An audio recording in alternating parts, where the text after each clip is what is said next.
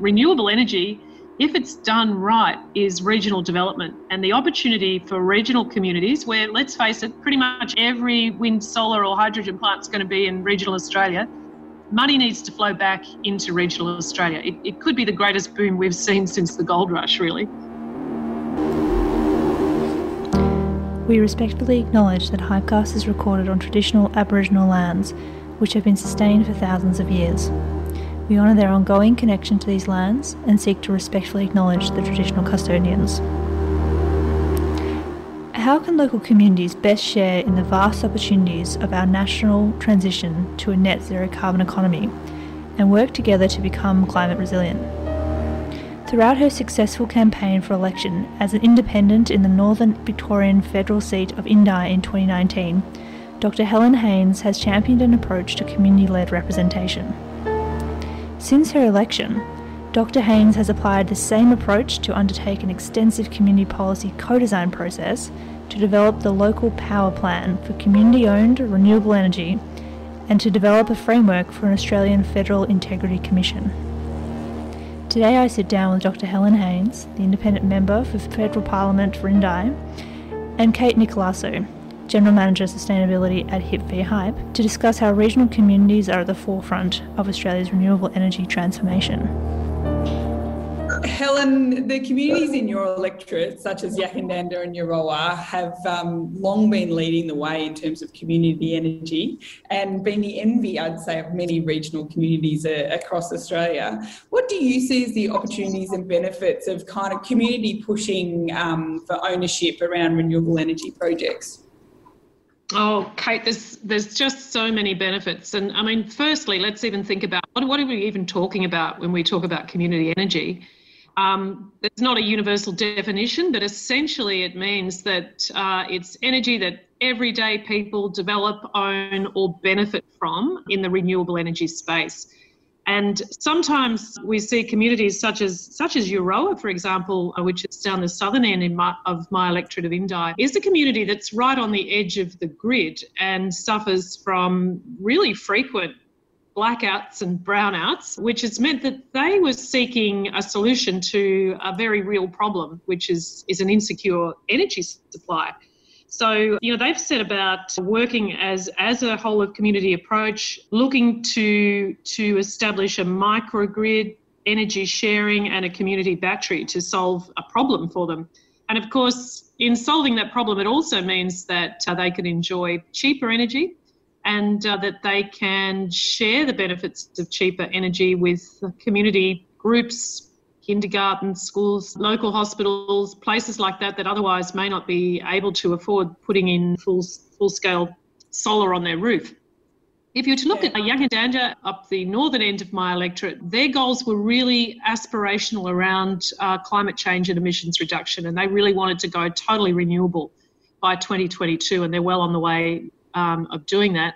And they've taken the whole community energy ideas to another place too by developing an energy retailer so that they could not only set up energy sharing in their own community, but that people outside of Yackandandah could purchase energy from a social enterprise. And that social enterprise is called Indigo Power. It's really exciting. We're seeing a lot of conversations around building community resilience in response to climate change and the growing impacts, but that also includes that idea around local economic resilience. So I guess maybe just drawing that out a little bit more about the experience that your communities are having around the importance of that economic resilience. Yeah, well, I think when you look at local business, or particularly if you're looking at manufacturing, for example, one of the biggest cost inputs is power.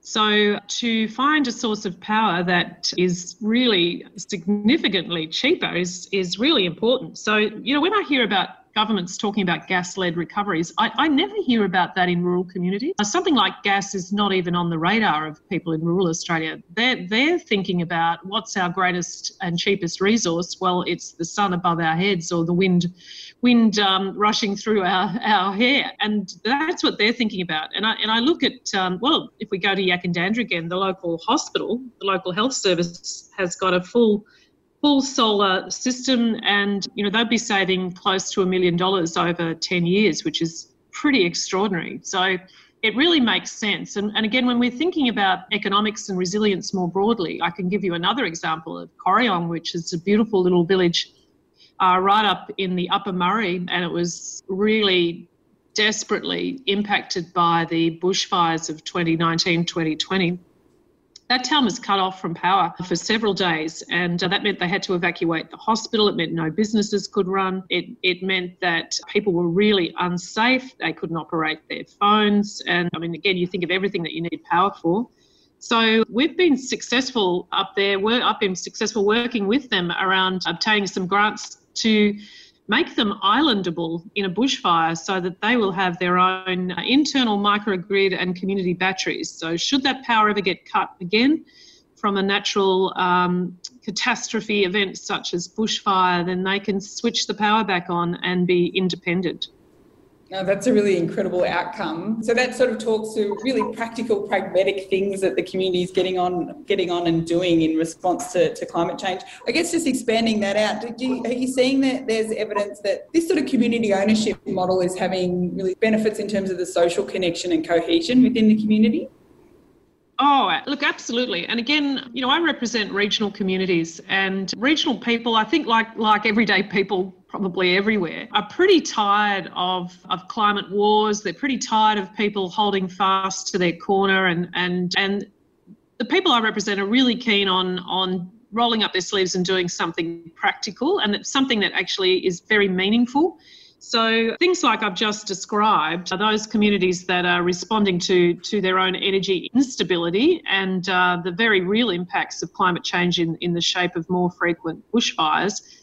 See community energy as a really tangible thing they can do. And an example, just last week I was down in the town of Benalla, and I was there to open a community energy project that was a partnership with a newly established solar farm with the community energy group in town, with a solar panel provider, with some local benefactors and the kindergarten themselves. They all came together and said, gosh, we've got really expensive energy prices at this kindergarten. It's one of our most expensive, biggest expenses. We want to be doing something good for the environment and teaching our kids about that. How can we do this? And by coming together, the solar farm has a community fund.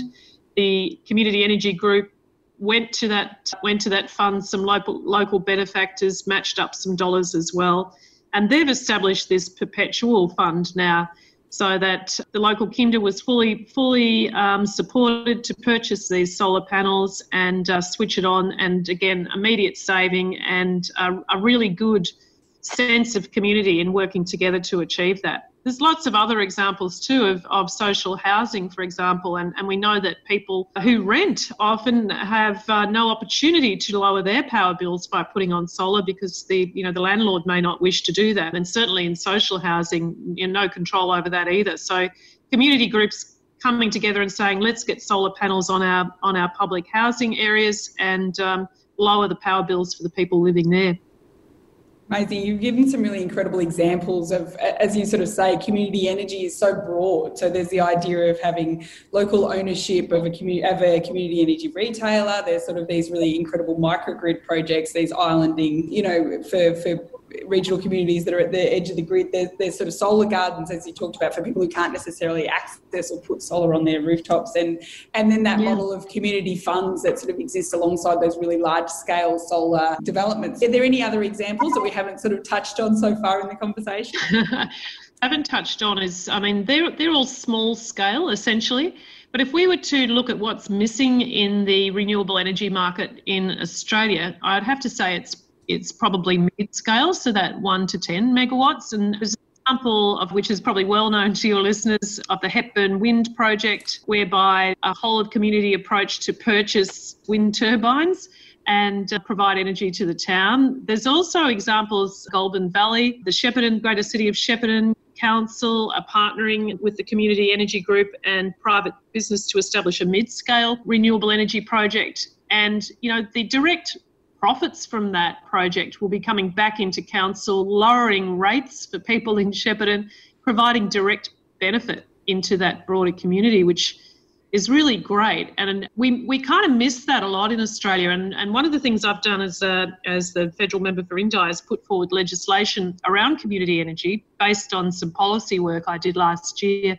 co-designed with communities, not only in Indi, but right around regional Australia. And that's looking at government, federal government, underwriting community groups, local councils for mid-scale investment. So if they can demonstrate they could put up 51% of investment in a mid-scale project, like a reasonable sized solar farm, for example, partner with private enterprise, the government would underwrite the community side of it. And we know from similar examples around the world that the return on investment for that's really safe and really good. And in fact, Victorian state government have provided underwriting and support for things like community energy hubs, and we know that the return on investment is around 13 times.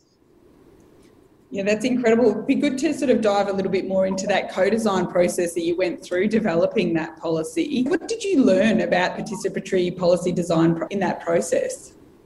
Well, I guess the first thing I would say is I'm a community independent. So I was elected 2 years ago to Indi, the second independent member here, following on from Cathy McGowan. We made history in Indi by doing that. Never before has an independent followed an independent in federal parliament. We've achieved that by working together right across the electorate. Again, not kind of following the pathway of major parties. So taking a really grassroots approach and having lots and lots of community conversations, and really respectful ones where people's ideas are actually listened to and valued. And so I took that same approach once I was elected to say to the people of Indi, many of you have said to me during the election campaign that we really want to scale up the opportunities for community energy. So in the depths of the dark lockdown of winter last year, I put out a discussion paper right across the nation. I established a 15-member expert panel, largely with people from Indi, but also some other community energy experts. Put out that discussion paper and called for submissions. We got 100 submissions back on that paper, which was fantastic. Then set about writing a policy document called the Local Power Plan, which set out really 3 platforms by which we could really scale up community energy. And the first one was to establish community energy hubs, like I just spoke of before. So we suggested there should be 50 of those around Australia. They would be grant holders. They would provide technical expertise and social licence within communities to establish things like microgrids and community batteries, so that community groups don't have to reinvent the wheel every time they want to establish some kind of community energy project. That expertise would be there for them. The mid-scale projects that I just spoke of, so they're underwriting mid-scale projects by government. It's something I've called the UNCI scheme, underwriting community energy. And the third platform is to say when there are large corporate renewable energy projects such as really large-scale wind or solar, that those companies must make an offer, a share offer to the community where they're wanting to set up of up to 20% buy-in. If the community doesn't want to do that, all well and good, but they need to make the offer. So 3 platforms there, and I've put that into legislation now and introduced that to the House of Representatives. It's going to a parliamentary inquiry in the middle of the year, and I'm really hopeful and optimistic that government will look really seriously at this. Just recently, the National Farmers Federation came out very strongly supporting this local power plan, and the Australian Local Power Agency, which is the legislation that would make it happen. That's really important. I think that what the National Farmers Federation have recognised, as have the 100 people submitting to this process, is that renewable energy, if it's done right, is regional development, and the opportunity for regional communities where, let's face it, pretty much every wind, solar or hydrogen plant is going to be in regional Australia. Money needs to flow back into regional Australia. It could be the greatest boom we've seen since the gold rush, really. Do you see that grassroots process and that idea around this being such a critical part of regional development, sort of taking the lens of, the framework that you've used for developing that in the context of community energy, can that be applied in other areas like transport, or we talk a lot about greening and biodiversity? Do you see some opportunity there to actually take that model that you've built? I actually really do, and I guess I'm super committed to ground up policy making.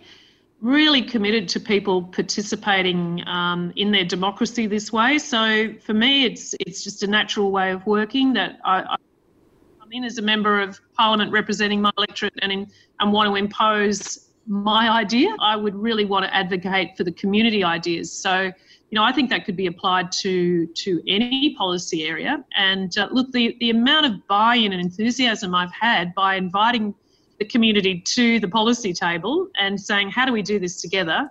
And then using all the resources of my office then to write the legislation that would enable that has been a really, really great process. And I think one of the most exciting features actually of being a member of Parliament, and it was really wonderful the day that I read that legislation into the House, there were people in the gallery who were part of that expert panel, and they joined me in a press conference later, and they were really involved in designing policy and legislation. And, I really do invite the government to the table to look at this very seriously.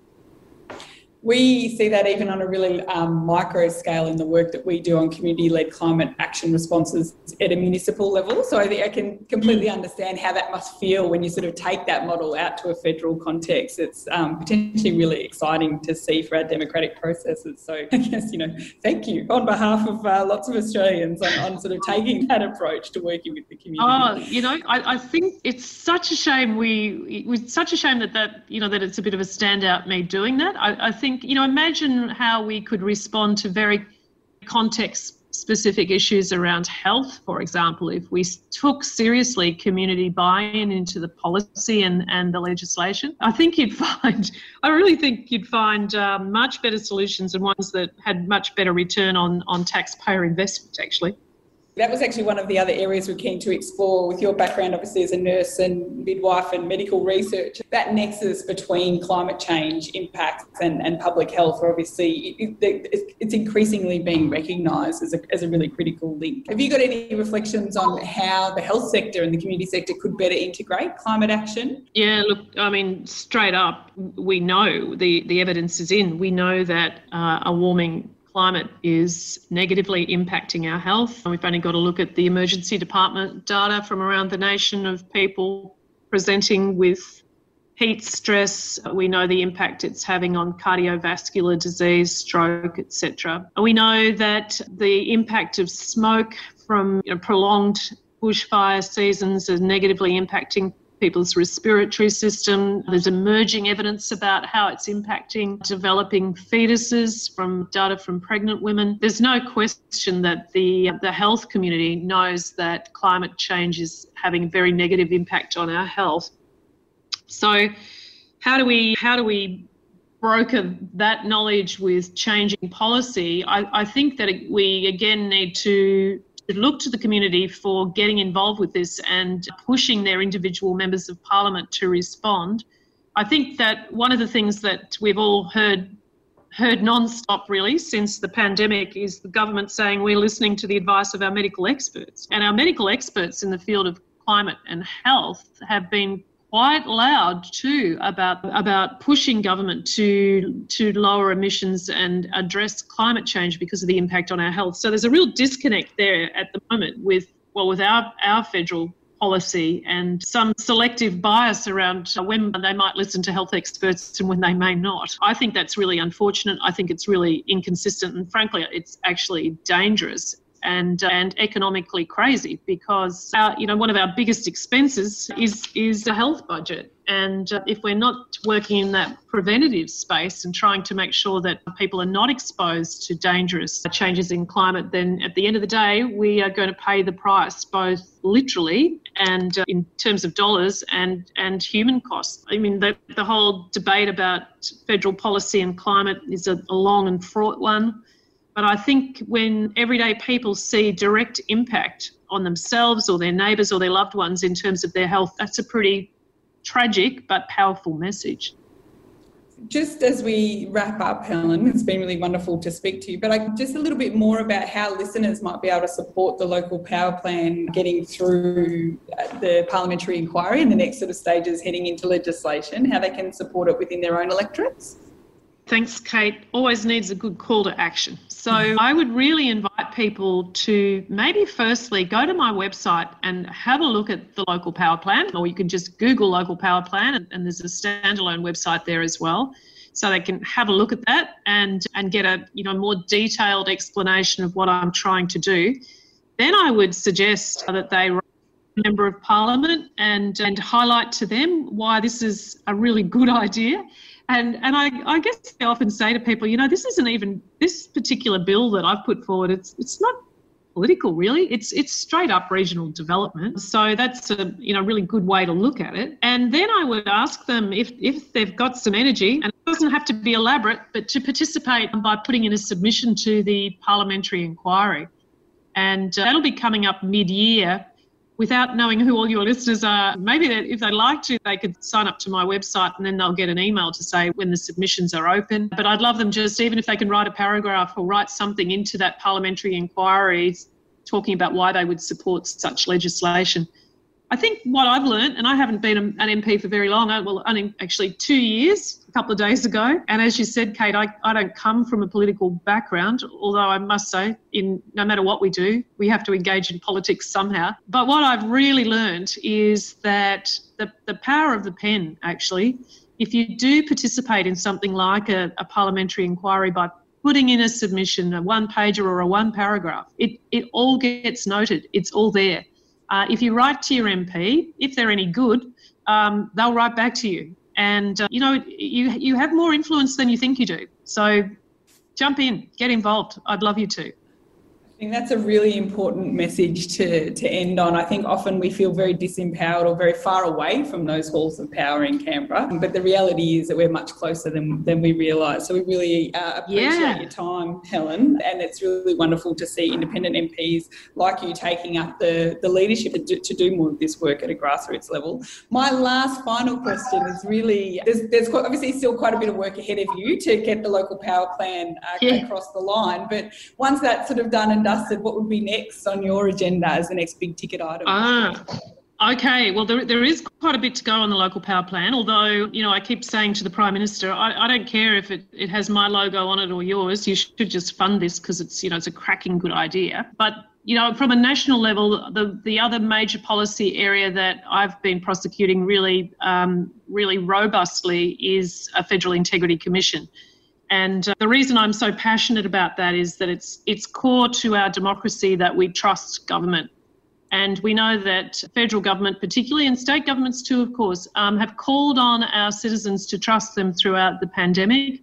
Right now, eye-watering amounts of debt have been clocked up into the national purse. We're at about $1 trillion worth of debt now, and terrific if that's well spent. Great if it sets up our young people for a really bright future. But of real concern to me is there's no cop on the beat to look into any discrepancies around this, or indeed any rorts. And we know there's been rorts with public funds, and every state and territory has an integrity commission to keep governments honest, but the federal parliament does not. And again, if we want to have real action on climate, if we want to have great sensible spending on health or transport or any area of public policy, then we need to make sure that politicians are held to account. So that includes me, that includes anyone who's elected to public office. So we need that integrity commission, and I'll continue to work really hard to get one. Brilliant. Thanks very much for your time, Helen. Great to talk to you, and thank you to anyone who happens to listen to this. And if you could do your bit by pushing along this Australian Local Power Agency, I'd be really grateful. Thanks, everyone. Thank you for listening to this episode of Hypecast. If you're listening in on Apple Podcasts, please subscribe and take a moment to leave a review.